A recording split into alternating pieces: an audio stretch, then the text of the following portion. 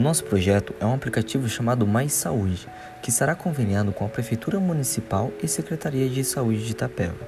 onde profissionais de saúde, fisioterapeutas, enfermeiros, farmacêuticos, nutricionistas, psicólogos e médicos serão cadastrados para fazer parte da equipe multiprofissionais e irão realizar atendimentos home care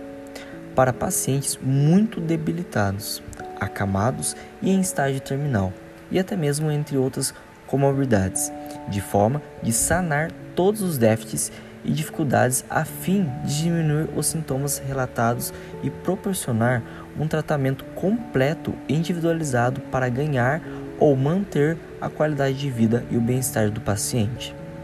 O atendimento terá o custo de um valor simbólico de R$ 50, que servirá apenas para o custeio de transporte da equipe e manutenção do aplicativo, que o projeto será realizado em toda a cidade de Itapeva, área urbana, rural e bairros remotos. A falta de leitos durante esses últimos meses por conta do Covid aumentou cerca de 17% a procura por atendimentos home care, visto que muitos pacientes vão sentir mais seguranças sendo atendidos na sua própria casa. Houve uma redução de mais de 30 mil leitos no país entre o ano de 2010 a 2019, isso antes da pandemia. Visto que a necessidade da população seria por atendimento de segurança e confiança, nós, da Mais Saúdes, criamos esse aplicativo em prol desses pacientes e também gerando centenas e até mesmo milhares de empregos aos profissionais de saúde.